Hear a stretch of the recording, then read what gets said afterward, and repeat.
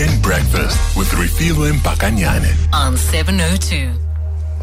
At 13 minutes past 8, time to get into it, focusing on the opportunity that the April holidays bring up for parents and children to refresh, to, just let off steam, let off this pressure and get ready for the new term ahead. Helping us have that conversation on the importance of fresh visual imagery to play with is Nikki Bush, a human potential parenting expert, author and speaker. Good morning, Nikki. Always a pleasure. Hello, Refilwe. Nikki, so this morning you want to talk about how important it is to give our brains, adults and children included, some fresh visual imagery to play with. Just why, expand on that idea, why visual imagery is important, and what do you mean by that? Okay, so what's interesting is that our eyes are like cameras, and they capture images every millisecond that we're awake, and our brains file them away for later use, like for creativity, for problem solving, whenever it might be. And we need color, we need texture, we need vistas, novelty and newness to excite our brains, to fill our cups, and to keep us attentive. And I actually flew to Cape Town about 3 or 4 weeks ago. And when you fly, flying Joburg to Cape Town, you miss out on all the changing scenery going down. You literally pop out the other end and you're there. And I felt so empty. And last week, we drove down to Cape Town by choice instead of flying, because I had to go down for a hybrid convention. And it was just wonderful to fill my cup and see all that changing scenery go by, minute by minute. And I know that my eyes are taking photographs every few seconds and storing it away. And you see, with isolation, and we've all been in isolation over the past year, combined with insular thinking, this can lead to depression, it can lead to narrow-mindedness. And so what I find at the moment is that we need to consciously broaden our experience of the world, to pull ourselves out of the blues by being constructive and proactive. And it doesn't mean you have to get into a car and drive from Joburg to Cape Town. There are many other ways to do this. And just expand on that, Nikki, because, you've obviously pointed to something quite key, quite important. We have been forced, because of this virus, to be homebound, to be indoors. And when everything is taking place online, I think most people will find that they are probably not leaving the one room that they wake up, sort of brush their teeth and then step into and use as their office or their classroom. And it has quite an impact. And I can relate to what you're talking about when it comes to, suddenly feeling as though you're in a rut, and actually snapping out of it or breaking out of that doesn't require a cross-country road trip. It could just be a walk around your neighborhood. It could just be a trip down to, even the shops. Absolutely. Well, I'm going to give you some more ideas. But you're right. We've spent so much time within the four walls of our home offices or our houses, and our image banks are depleted. And really, for that inspired creativity, our brains depend on rich visual imagery to join the dots, because that's what creativity and problem solving is all about, is joining the dots from A to B or A to Z. And without that imagery, you become...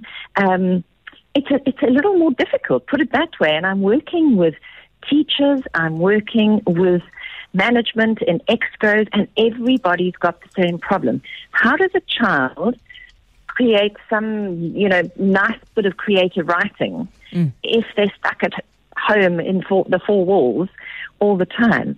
So I actually came up with this idea of driving to Cape Town instead of flying. And then after that, thinking about this whole thing of I needed more imagery, I bumped into a book I hadn't read for a long time called The Artist's Way by Julia Cameron. Yes. And in that, she talks about stocking the pond and filling the well, which is where I came up with that line. And she talks about filling your artistic reservoir like a well-stocked trout pond. And she says this, and I think it's so lovely, before I get on to some examples. Yeah.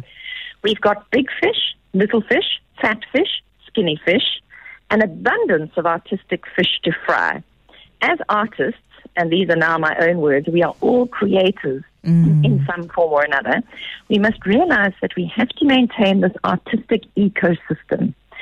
If we don't give some attention to upkeep, our well is apt to become depleted, stagnant, or blocked. And any extended period or piece of work that draws heavily on our artistic well, and I'm not talking here about people who are artists, painting and graphic designers only. Every one of us, has this need to create. And she says, over-tapping the well, and then in my words again, as we've all done during lockdown, is like overfishing the pond, and it leaves us with diminished resources.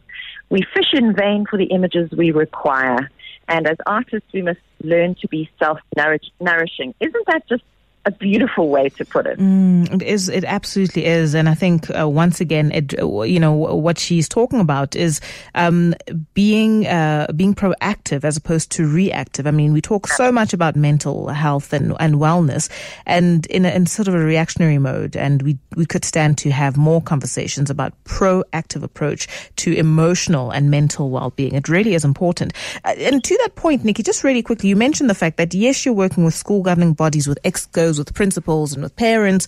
And, there was a lot, and we've spoken about this before, but there was a lot of anticipation when we went into the December break or the December period that people couldn't wait for 2021 as though something magical would happen. Yes. And nothing magical has happened. We're still under lockdown. The whole world is still dealing with COVID-19. Are you seeing what are you observing, or what sort of feedback have you gotten when it comes to children and parents' sort of state of mind or resiliency? I mean, did the experience of lockdown in 2020 teach us and give us the coping mechanisms for, being ready for 2021? Or is there some kind of fatigue perhaps setting in? Are we equipped for the second round, if you can call this year that? Yeah. It's a very interesting thing. I would say people are feeling things are getting a bit long in the tooth, They're over it. But, COVID is not done with us yet by a long shot. In fact, I gave a presentation 2 days ago where I just explained to the audience we are actually only probably halfway through COVID. And we need to bear that in mind. And that's why we need to be so proactive in this regard. And I'm down in Knysna at the moment, and I was chatting to a school principal here, and they have, for their grades, I think they're grade 10s, they do that bush school type experience. They call it the Odyssey, where they take the kids out for 21 days into the bush. And they said that it was remarkable this year. It's always a remarkable experience, but even more intensely so this year. How so? Because children have been shut up in their homes, and to be outdoors, to be in the big, wide open spaces, to be in a multi-sensory experience of the world has just been like seeing life in Technicolor for these kids. The appreciation level was even more intense than it ever has been. So let's take that as a good signal to be proactive. Absolutely. And if you can't go and do these sort of big Odyssey type experiences or hop in the car and drive from Joburg to Cape Town, what can you do at the moment? Give us those tips. To actually create these elements of magic, the sight, the sound, the taste, the smell, the touch. These are necessities for child development, but adults are discovering that they're important for them too. So if you're in Joburg right now, everybody's posting pictures of the cosmos at Delta Park. And what gorgeous pictures they are, right? Oh, they're in full bloom, and they are shoulder height. Yeah. And if I was in Joburg right now, I'd be taking my family to go and walk through Delta Park. And somebody said to me the other day that it was the first time they had ventured outside of their suburb for 1 year. That's how terrified they were of the pandemic. And they went to Delta Park, and it was like heaven. Okay. Isn't that just amazing? Something as simple as that. Yeah. So take your work team or take your home team and go to Delta Park and see the cosmos. And I did something else that was really visually appealing for me recently. It was something I've been promising myself I would do. The tallest building in Sandton is the Leonardo Hotel. Okay, so you truly went out and about. I did, because inside the Leonardo Hotel, there are 1,000 pieces of local original art. That's such a lovely idea. Now, you can go on a paid tour, which costs 200 Rand a person, which I wouldn't do with my children, of course. But a friend and I, for her birthday, she took me and we went on the tour, which is about an hour long. Yeah. And they just show you some of the major pieces. The rest are all in the hotel room, so you can't go and see them. But they're all local artists. And you can actually walk through the hotel, and every piece of art has an explanation on a plaque next to it. And they are all multi-sensory, and they encourage you to touch them, to feel them. A lot of them are made with, it's just fascinating. It's completely fascinating because the theme is the beginning of time. Yeah. And South Africa's history. So there's a piece that is 3 stories high, made with recycled plastic. You know, when you melt the plastic and use it like paint. And it tells you the story of South Africa's history over, it's 3 stories. You stand at the bottom and you look at this huge thing that's in Technicolor, but it is made by hand. That's gorgeous. And absolutely remarkable. You There's know, another piece of embroidered art that you can actually touch as well. And it looks like the beginning of time. And it goes over, must be about like 20 meters of the wall. Absolutely outstanding. All right. So now that you've given us 2 just already mouth-watering sort of destinations and go-to activities, what else is on your list, Nikki? Because it's already sounding so compelling. Who would want to be stuck indoors? Yeah, exactly. Okay. So, if you were to watch a movie or a documentary, which is completely the opposite to being outdoors, Sure. the one thing that I would say as a family you should watch, and it made me feel just so warm and gooey inside, was The Octopus Teacher. And if nothing else, I haven't. I still haven't. I feel absolutely terrible because, of course, the Oscars are happening tomorrow, and we know that The Octopus Teacher is an entrant. I can't remember the exact category, and I feel as though it's my country duty to go ahead and watch it, but I haven't. Yes. Tell me more about it. Definitely. Okay, so The Octopus Teacher is a documentary, and it's Craig Stone takes you on a journey of the seabed and his experience with mental health issues and how swimming in Hout Bay every day for a year and making friends with this octopus. And the octopus only lives for 365 days.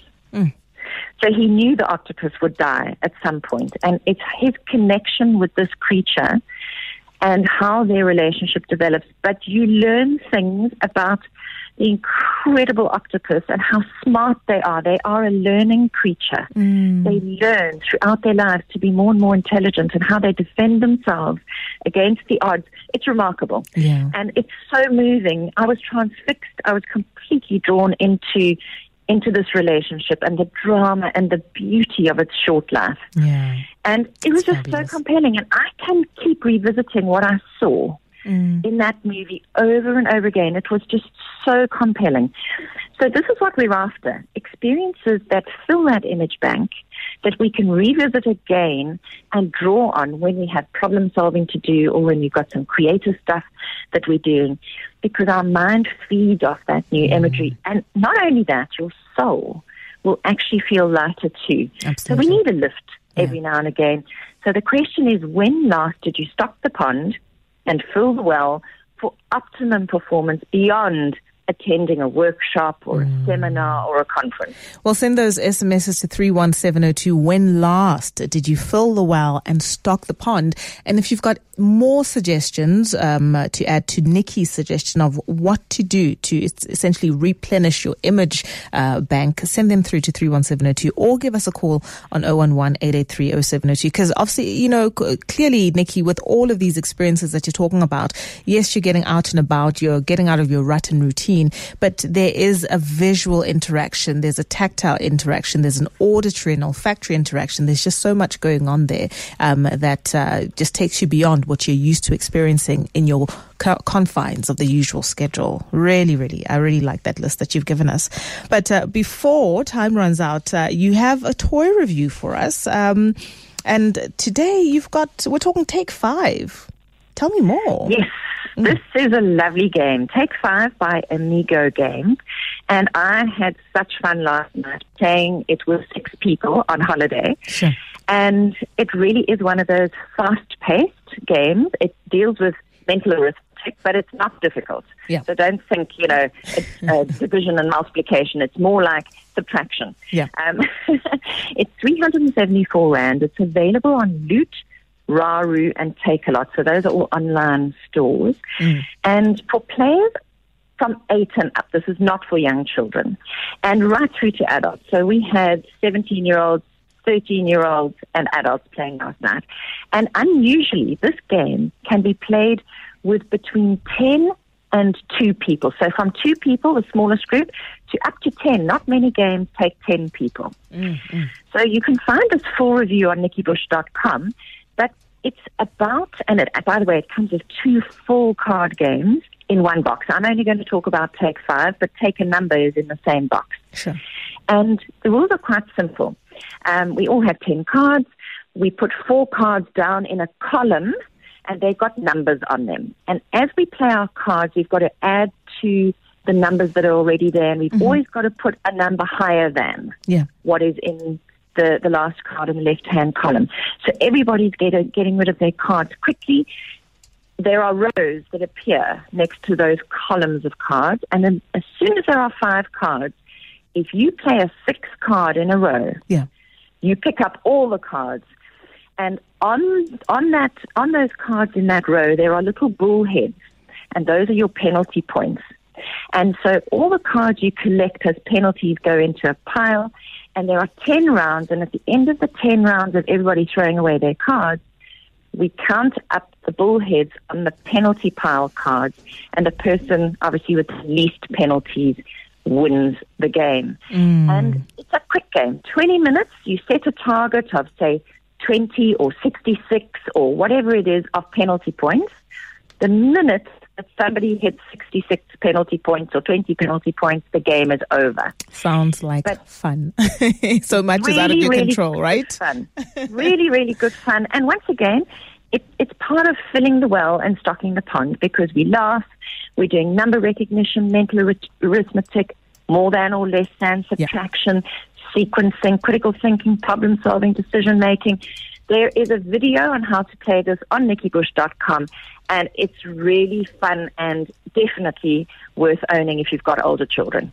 Fantastic stuff. Nikki, enjoy the rest of your stay in Knysna. Really enjoyed that conversation about filling your well and stocking the pond. Keep safe. We'll chat next weekend.